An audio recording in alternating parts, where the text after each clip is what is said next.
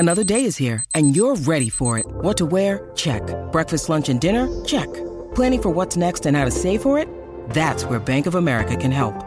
For your financial to-dos, Bank of America has experts ready to help get you closer to your goals. Get started at one of our local financial centers or 24/7 in our mobile banking app. Find a location near you at bankofamerica.com/talktous. What would you like the power to do? Mobile banking requires downloading the app and is only available for select devices. Message and data rates may apply. Bank of America N.A., member FDIC. Look, Bumble knows you're exhausted by dating. All the must not take yourself too seriously and 6'1" since that matters. And what do I even say other than hey?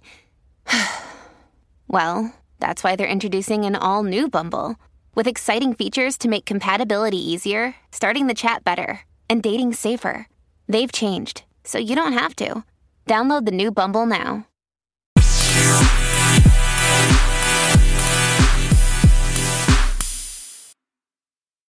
Hello, and welcome back to episode 17 of Podcast Royal. Jessica, do you remember the days when we used to talk about what oven Kate uses and fashion tips?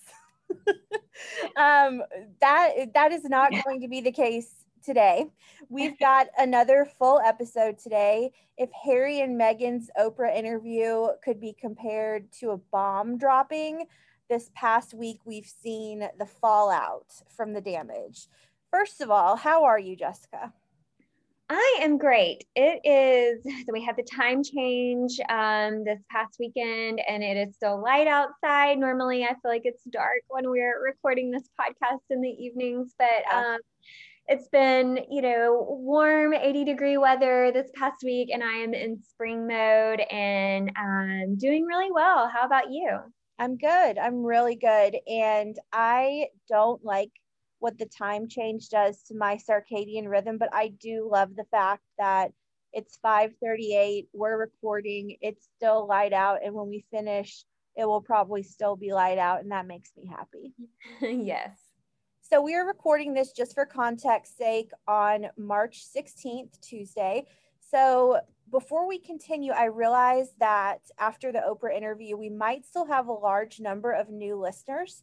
So I'd like to start off this episode by saying welcome to the Podcast Royal family. I am Rachel. And I am Jessica. And we are your co-hosts. And you can go back to episode 1 and learn a little more about us. I promise our content is usually substantially more lighthearted, but the news is the news. And I'm telling you, Jessica, once we start to resume some sort of normalcy post-Oprah interview, I want us to do like an episode on the Monaco royal family or something. Yes. I need a breather from the British royal family for a little bit. Right. And we've promised that content to our listeners already. So stay tuned, guys. It's coming. Yes. And we did, if you want to go back in past episodes, we did do a bit on the Swedish royal family. And we, obviously our primary focus is the British royal family, but we do intend to cover other European royal families as well. So before I get started, I normally drop this at the end of the episode, but we got a lot of really good feedback after episode 15, the big episode, the Oprah episode. And one of those pieces of feedback was to put this information at the top of the show. So I will do that. Follow us on Instagram at Podcast Royal. Email us if you so desire at hellopodcastroyal@gmail.com. And don't forget to subscribe, rate, and review our podcast, because it really does matter.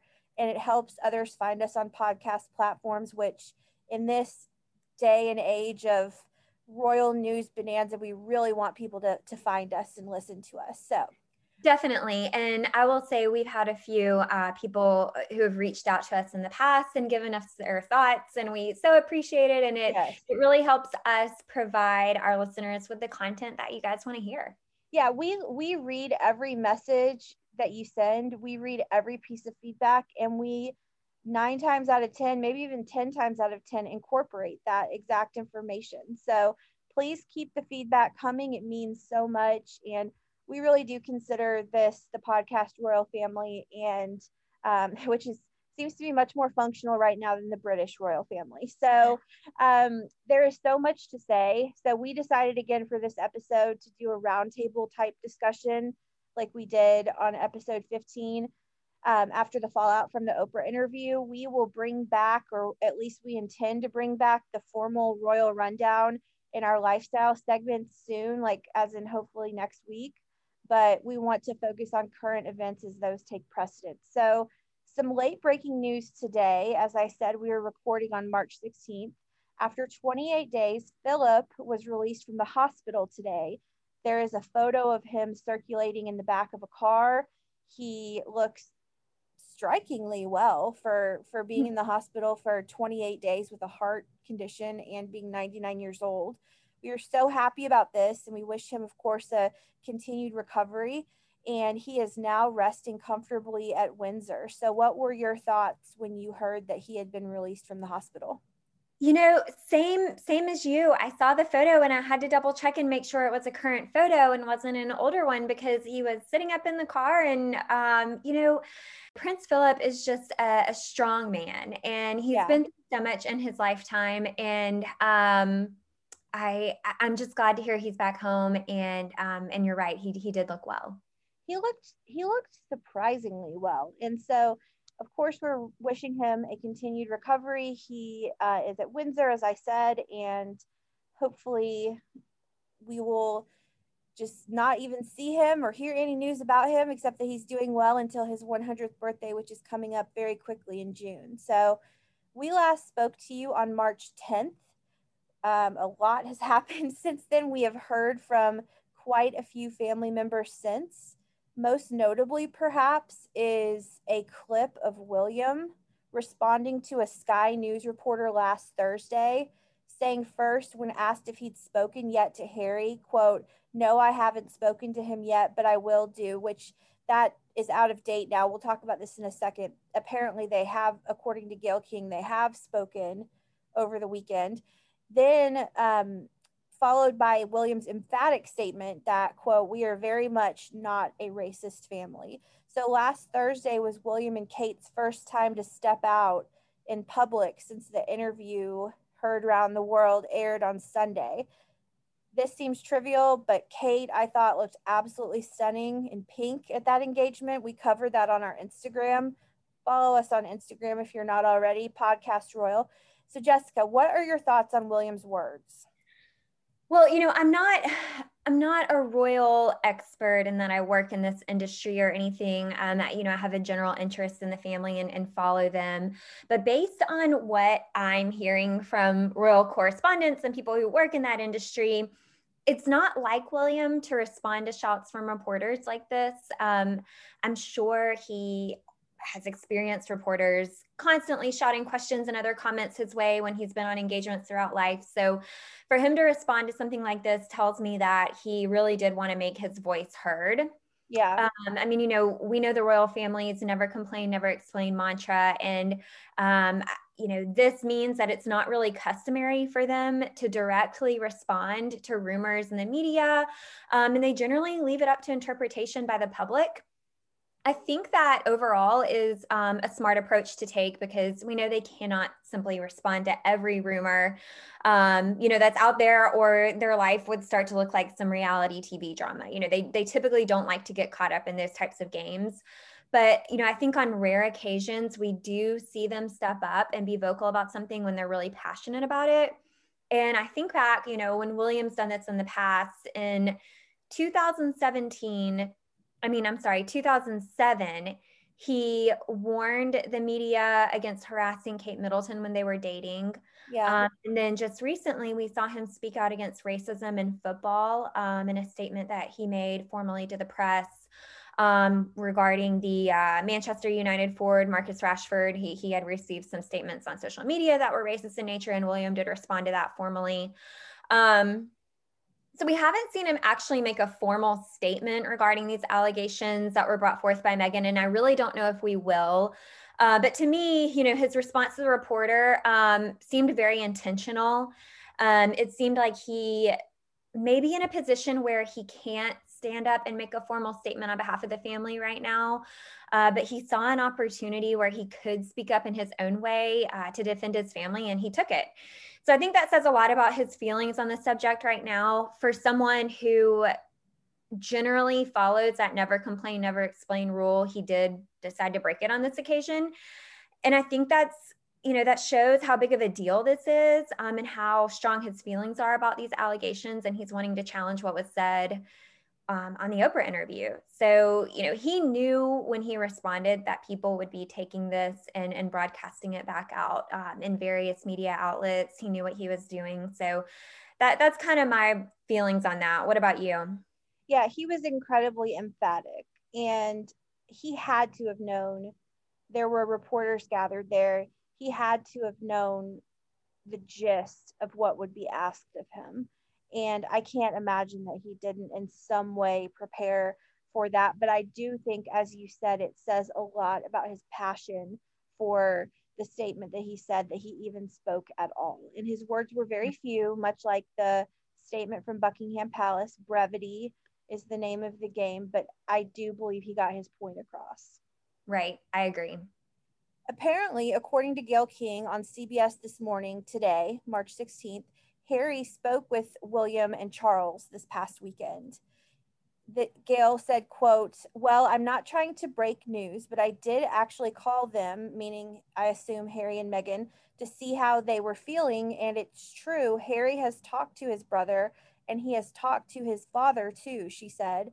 "The word I was given was that those conversations were not productive." I don't know what that means, but I'm just quoting Gayle King. "But they are glad that they have at least started a conversation. And I think what is still upsetting to them," meaning Harry and Meghan, "is the palace keeps saying they want to work it out privately, but yet they believe these false stories are coming out that are very disparaging against Meghan still." And then Gayle King added that no one in the royal family has talked to Meghan yet at this particular time. So it kind of troubles me that Harry and Meghan apparently are talking to Gayle King and talking to members of the like, and feeding them this, when it just kind of seems unfair. That I suppose the royal family could talk to, drop to the hints to the media themselves, but it seems like they have a direct line to the media, and whereas they must know that the family will not respond in kind. And so I kind of think at this point, Harry and Meghan have said what they needed to say, and I respect them saying what they needed to say. But I'm not sure that it is appropriate anymore to update the media with the play-by-play of the relationship. Well, that was my first reaction to this, was like, why is Gayle King sharing this in the news? Like, if Harry and Meghan really do want a relationship with Harry's family and they want to work this out, stop running to the news. Yeah, I actually agree. Telling people what your private conversations are like with your brother. I don't get that at all.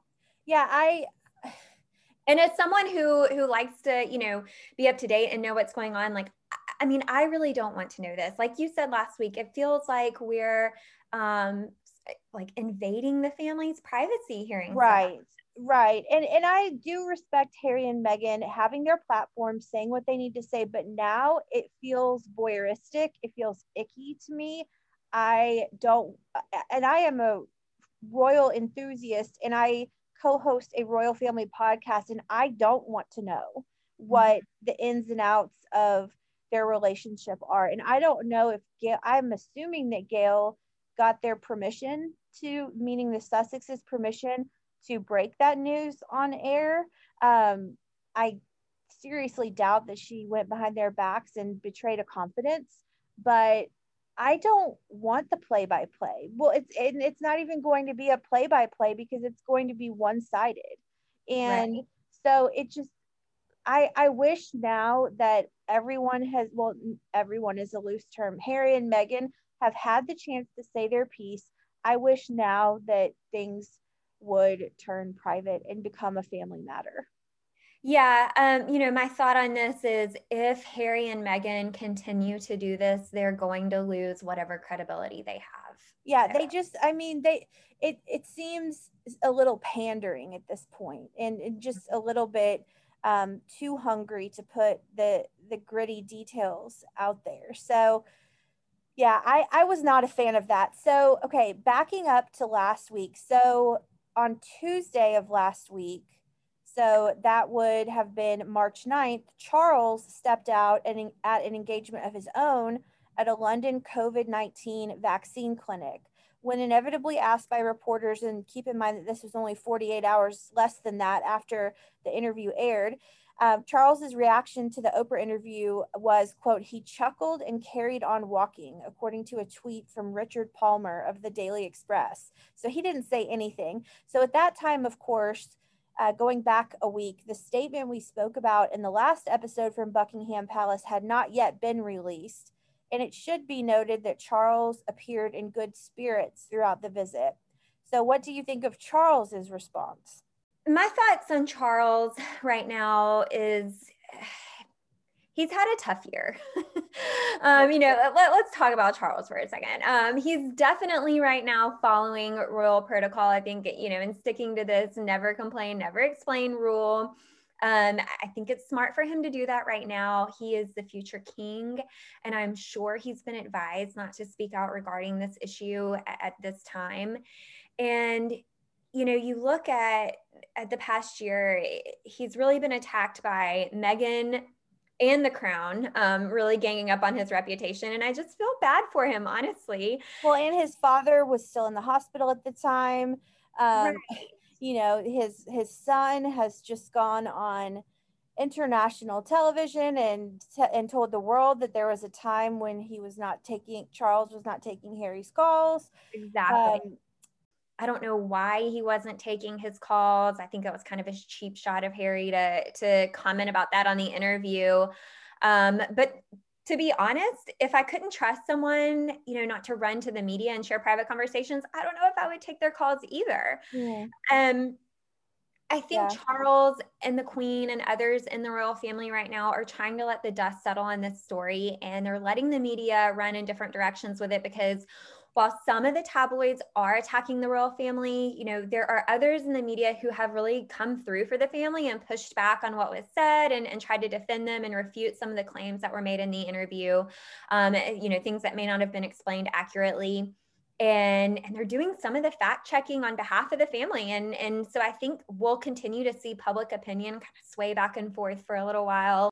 Yeah, and according to a People magazine article that I read today, Meghan apparently has, quote unquote, the receipts, my words, not People's, emails, texts to prove everything she said on Oprah. But as I said, Harry and Meghan have had their moment. Everybody deserves their moment. They had it. So I believe that if they ever want a chance of repairing the relationship with the family, I'm not talking about in a professional capacity as working roles, I'm just talking about as a family. Mm-hmm. At this point, there are matters that stay within a family.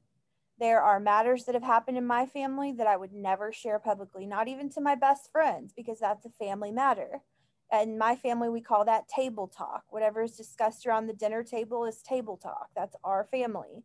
And I truly, as if Harry and Meghan are listening, but I truly wish that at this point they work things out privately. And if they can't work things out privately, then just stop talking about it, please. Like, I'm someone who lives for this news, and I even feel like I don't want to know about it anymore. So, moving on. So the Queen had an engagement of her own Friday. She joined a virtual science showcase to mark British Science Week. Of course, no one was from the media peppering her with questions.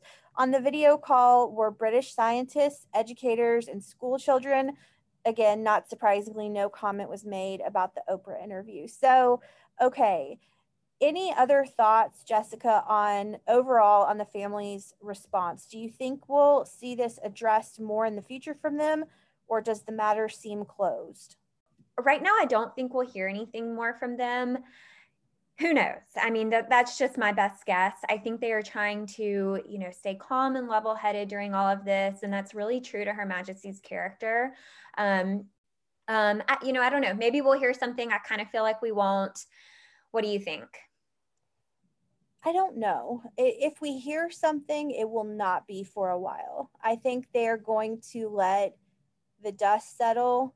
As shocking and as much of a bombshell as this was, and as disturbing as the allegations were, the public's memory is short, and the public will move on eventually. Again, I'm not saying that what was said allegedly or done allegedly was right, but I don't know. I say that they're getting advice from trusted aides, but as I said in the last episode, I don't really trust those aides so much right now and don't always think they have the right answer, but I have a feeling that we will not be hearing from them. Mm-hmm. I think that statement was the statement, and it was poured over, and it was, probably seen by a million different pairs of eyes. And I think they said what they said, and now, as the statement said, it's a private matter. Yes, I agree. And I think that you hit the nail on the head when you said the public has a short memory. Queen Elizabeth has been ruling her country for decades, and she has so much experience of, times when things were unsettled, and she had to make difficult decisions, and, she just has a lot more experience than sometimes we remember or give her credit for. So, I trust she's seen a lot in her years on the throne. We were too young to remember the full impact of this, but if you do watch the movie The Queen with Helen Mirren, the British public was infuriated at the Queen for her response or lack thereof to Diana's death. And they were making the same calls then to end the monarchy and what is the point of the monarchy. And we've recovered from that. And that, I would say, I mean, in its own way was very, very damaging as well. So I don't know. I mean, at this point, it just feels icky to continue to voyeuristically, and I know that this has captured the public's attention, and rightfully so, but this is a family dispute, and it just feels wrong to continue to hear the back and, or not even, as I said, not even the back and forth, the one-sided back and forth. So one of the criticisms that is always leveled against the family is that they lack empathy.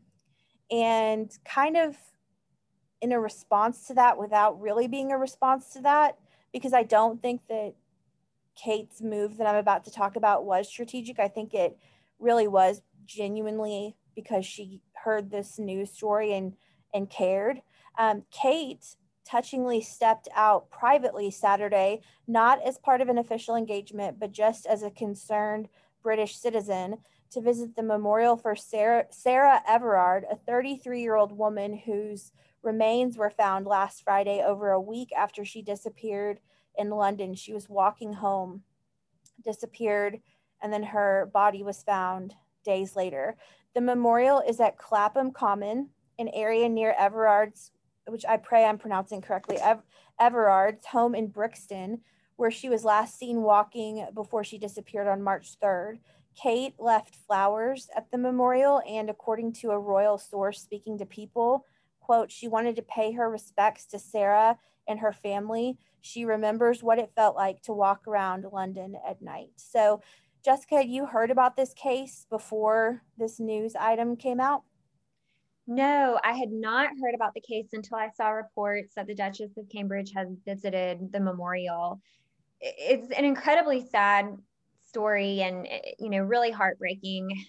And I think much like Kate said, she can relate to walking alone at night in the city.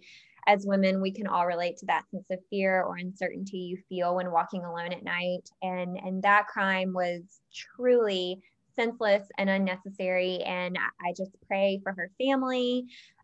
She was at such a exciting time in her life, and it's just so heartbreaking.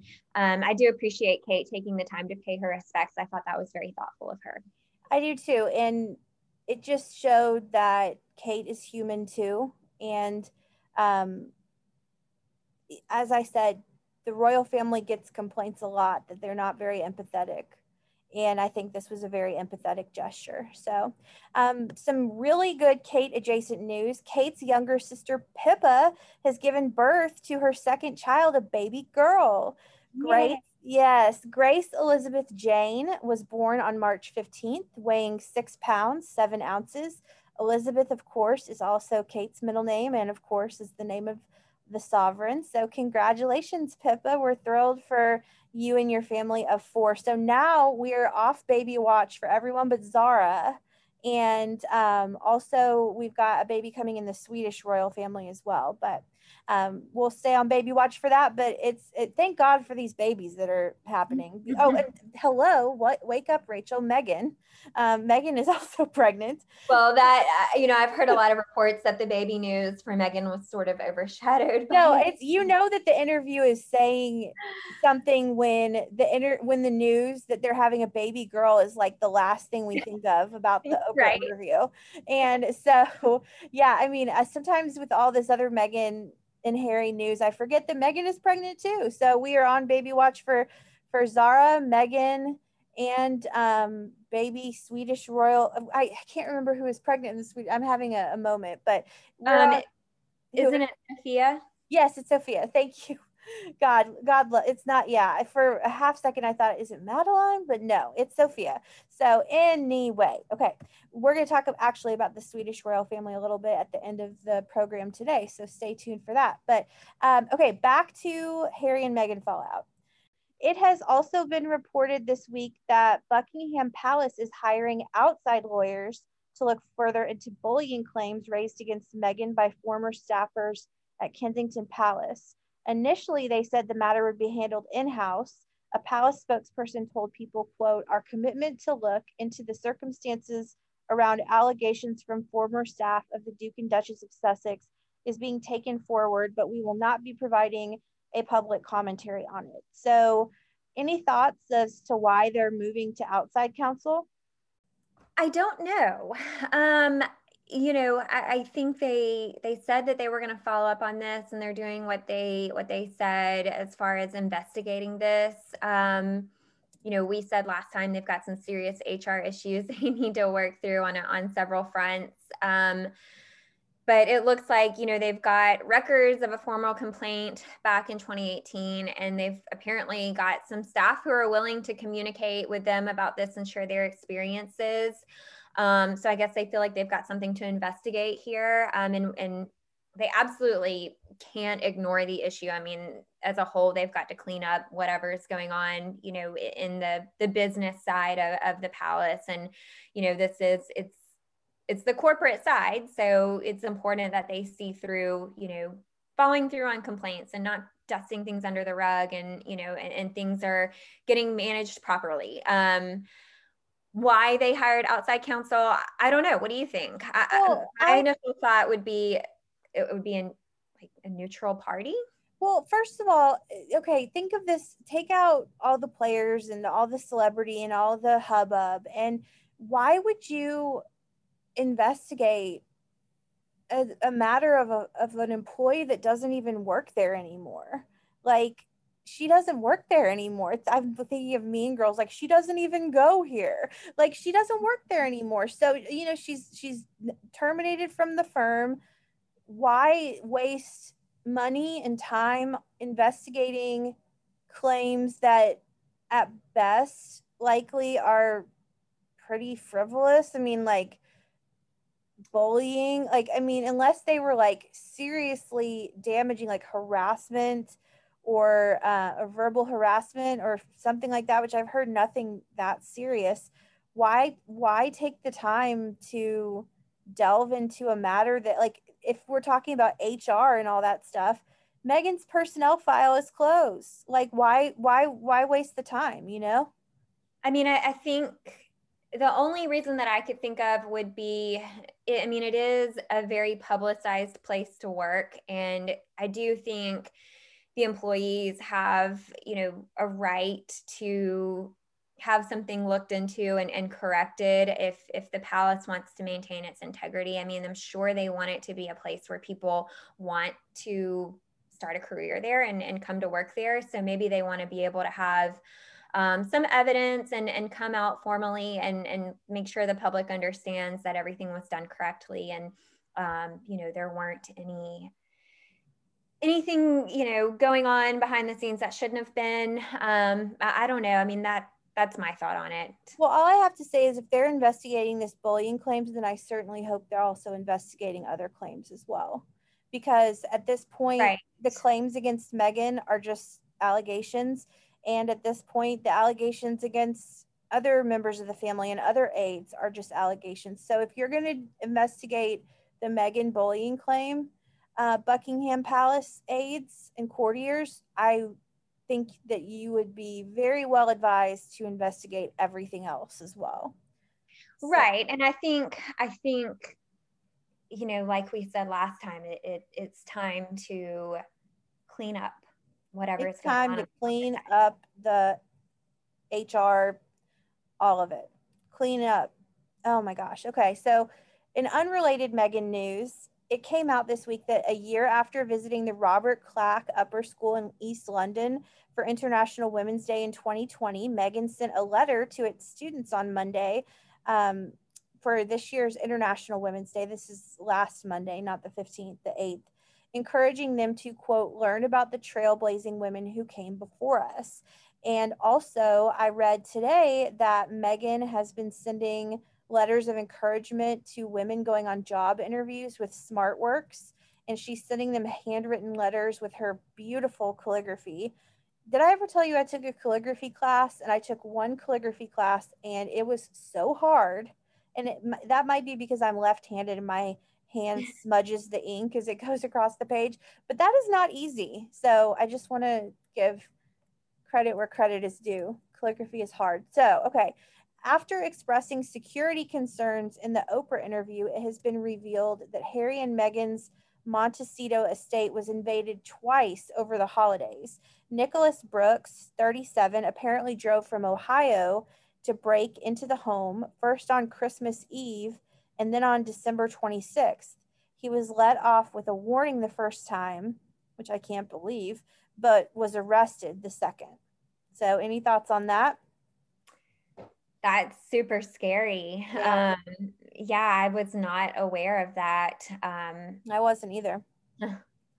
So I want to get into this. I was afraid of this after the Oprah interview. I was afraid this might happen, and I even mentioned it in last week's episode that there might be geopolitical ramifications stemming from the Oprah interview. And it seems that talks are already beginning amongst Commonwealth nations. And honestly, it's not from a Commonwealth nation that maybe I expected.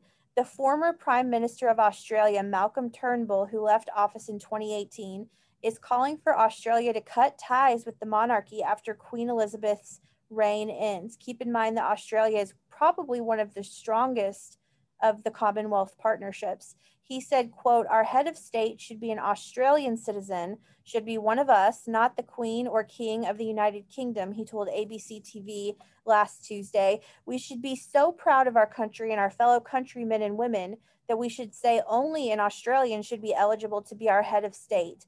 Only an Australian is eligible to be our prime minister, so why should it be any different? He then continued, after the end of the Queen's reign, that is the time for us to say, okay, we've passed that watershed, and do we really want to have whoever happens to be head of state, the King or Queen of the UK, automatically our head of state? Now, as I said, Australia is a leading country of the Commonwealth made up of 54 nations. Australia's current Prime Minister, Scott Morrison, who replaced Turnbull in 2018, has not commented on the issue. It should be noted, though, that another Commonwealth country, Barbados, decided last year that it would become a republic, so leave the Commonwealth, in November 2021. So What do you think, Jessica? Do you think this is the beginning of other countries discussing removal from the Commonwealth? And I will say that I've heard a lot that a lot of nations want to see the Queen's reign through to the end, but afterwards will strongly consider no longer having the UK monarch as their head of state. I've heard that too. And I really don't know. Honestly, I don't know a whole lot about how these countries of the Commonwealth function in their individual governments and how they make these decisions. I wish I did know more about that. I've heard a lot of comments buzzing right now, like you said, that this could be a possibility. And I think overall, like you just mentioned, they do love the Queen, and she has served them for many, many years. So it certainly seems sad to see that bond, break apart, or to imagine that might happen. So I don't know. I don't know what will happen, and I think that's something that I should probably learn more about. What about you? It just kind of seems, and it makes me really sad, that the wheels are kind of falling off on the Queen right now. And she has served for so long and has done, I mean, she's human, she makes mistakes, but she, all told, has done a good job as a monarch and has certainly kept true her promise to dedicate her whole life to the service of the Commonwealth and of the UK. And I told you last week, I worry about the ramifications of this because a very large number of the 54 Commonwealth countries are in Africa and spread out across the Caribbean. And if and Harry has made very clear that it was not the Queen that said those racially disparaging comments, nor was it Philip. And so that likely leaves, and again, we refuse to speculate on this, but that likely leaves someone in a senior leadership position in the family as the culprit of those comments. And does a nation, I mean, Australia was honestly shocking to hear because of the strong relationship that Australia and the UK share. I mean, Charles and Diana went on their first tour to Australia. Harry and Meghan went on their first tour to Australia. William and Kate have been to Australia with the kids, or with George at least. It was just George. Charlotte and Louis were not born yet, but I mean, this is a very special relationship these two countries have, and if it were to be any country having these conversations, Australia would probably be at the bottom of my list. But I think that after the Queen's reign ends, I think that we're going to see a lot of shifting, and you can't. I mean, I don't think the monarchy will go away in the UK, and I hope it does not. But I do think the Commonwealth will be affected, and I think this is just the beginning, and maybe the loudest voice of other countries that are considering it. I mean, Barbados, they announced that decision in. I mean, it's been at least 5 or 6 months since they announced that. So that had nothing to do with the Harry interview. But a lot of countries in the Commonwealth are. So here's an example. So I went to the Bahamas a few years ago, and the Queen is on their currency. Her photo is all over the place. And that's because she is their head of state. So she doesn't obviously get involved in the day-to-day governing of the Bahamas, but she is their head of state, and as such is revered in that way. And so, I mean, I'm sure a lot of countries around the world are saying, what does the monarchy really do for us? And is it dated? And, is it outdated in time to make a change? But I don't think anybody's going to do that until the Queen's reign ends. Mm-hmm. I'm telling you, I don't know. I think that, especially when you put really serious allegations out there about race, I think it's going to have some real geopolitical ramifications. So what a time to be a royal reporter, as I've said so many times before. Okay, so on a much lighter note, Sunday in the UK was what is known as Mothering Sunday, and the Cambridge kids recognized it in adorable ways, baking a cake for their mum, Kate, and writing cards to Granny Diana with wonderful penmanship, I might add. George wrote, "Dear Granny Diana, happy Mother's Day. I love you very much and think of you always, sending you lots of love." And Charlotte just destroyed my heart. She also has great handwriting. She wrote, "I am thinking of you on Mother's Day. I love you very much. Papa is missing you," which of course that's William. "Lots of love." And then Louis, who is only 2, just simply signed his little name. So speaking of Diana, it was reported that Harry arranged for flowers to be laid at Diana's grave at Althorpe on an island in the middle of a lake on the grounds of her childhood home. And that's only accessible by members of the family. It's private and closed to the public. And it was Eugenie's first Mother's Day. She shared an adorable photo of baby August laying in a field of daffodils. She wrote, "I'm so excited to be August's mom, and as you can see, I'm enjoying my first Mother's Day." She signed off, "Happy Mother's Day to all," and we echo that sentiment. And also happy early birthday to Eugenie herself. She will turn 31 on March 23rd, a week from today. So what did you think of the family's Mother's Day tributes? I really loved it. I noticed there was a lot of Mother's Day love going around in the royal family this weekend, and it's always a joy to see the creative works of the Cambridge kids. I personally am inspired to make a cake with pipe cleaners now. I don't know about you. That looks like That Kate. cake looked pretty good. That cake looked pretty good for kids doing it. And did you see the photo of Kate with Carol, her mom? Doesn't she look just like Louis? Yes. So cute. Yeah, that was a good picture. Yeah, so in the US, our Mother's Day occurs in May, so we are still several weeks away.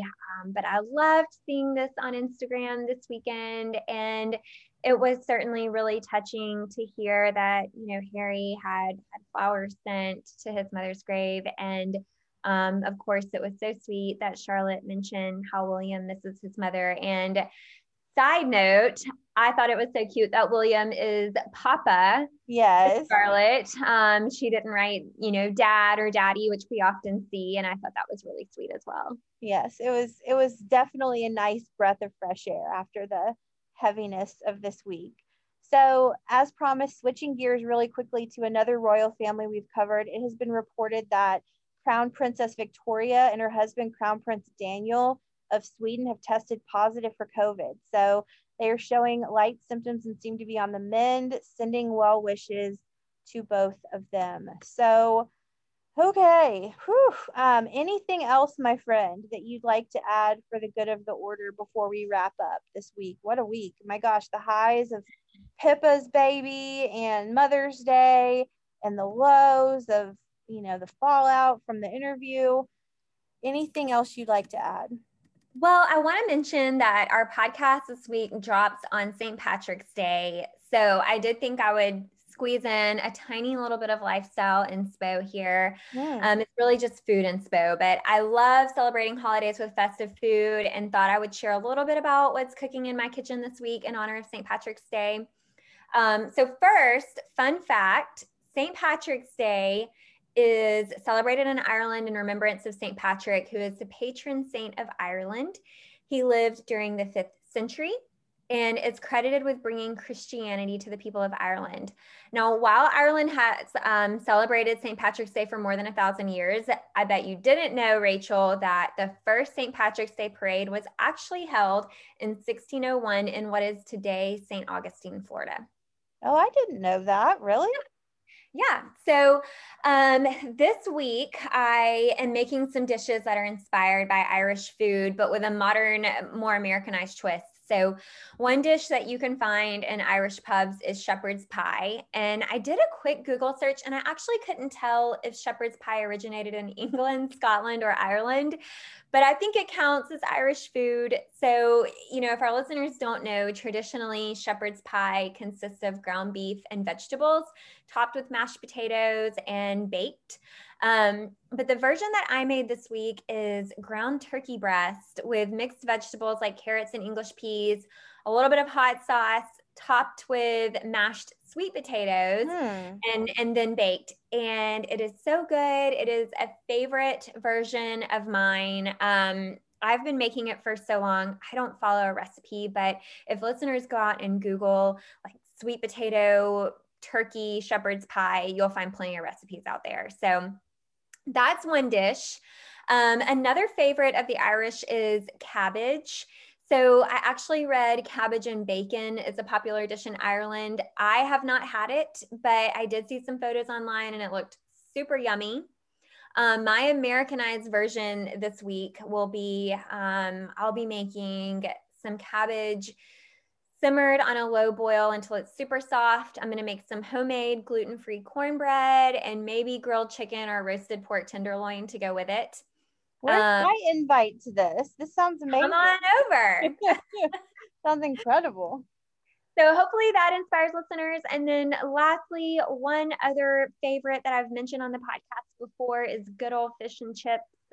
This is a favorite of mine, and I like to make a gluten-free version that's a little bit lighter at home. So if you want to do that, listeners, take a cod or haddock fillet, dip it in egg white, bread it with almond flour and whatever spices you like, brown it in a pan, finish it off in the oven, and make a side of homemade sweet potato fries. Serve it with your favorite vinegar. The traditional option is malt. I usually do apple cider vinegar or red wine vinegar. So good. I hope our listeners feel inspired to make a little Irish cuisine at home this week. And that's all I've got. Thank you for that levity. Thank you. I've missed the life. I feel like it's only been a couple of weeks, but I've missed the lifestyle segment. My gosh, I really hope that that the news will allow us to bring it back next week and we can get into some kind of normalcy, because it has been a rough couple weeks. And I think all of us, hopefully, especially the family, are just going to be on the mend from it. So listeners, thank you so much for tuning into episode 17 of Podcast Royal. Again, as Jessica mentioned, this episode drops on St. Patrick's Day. I happen to be wearing green right now, and I need to remember to wear it tomorrow, even though I work from home and no one will probably see me. But happy St. Patrick's Day, listeners. We appreciate you, and we will chat at you next week. Bye. Cheers. Cheers. Absolutely.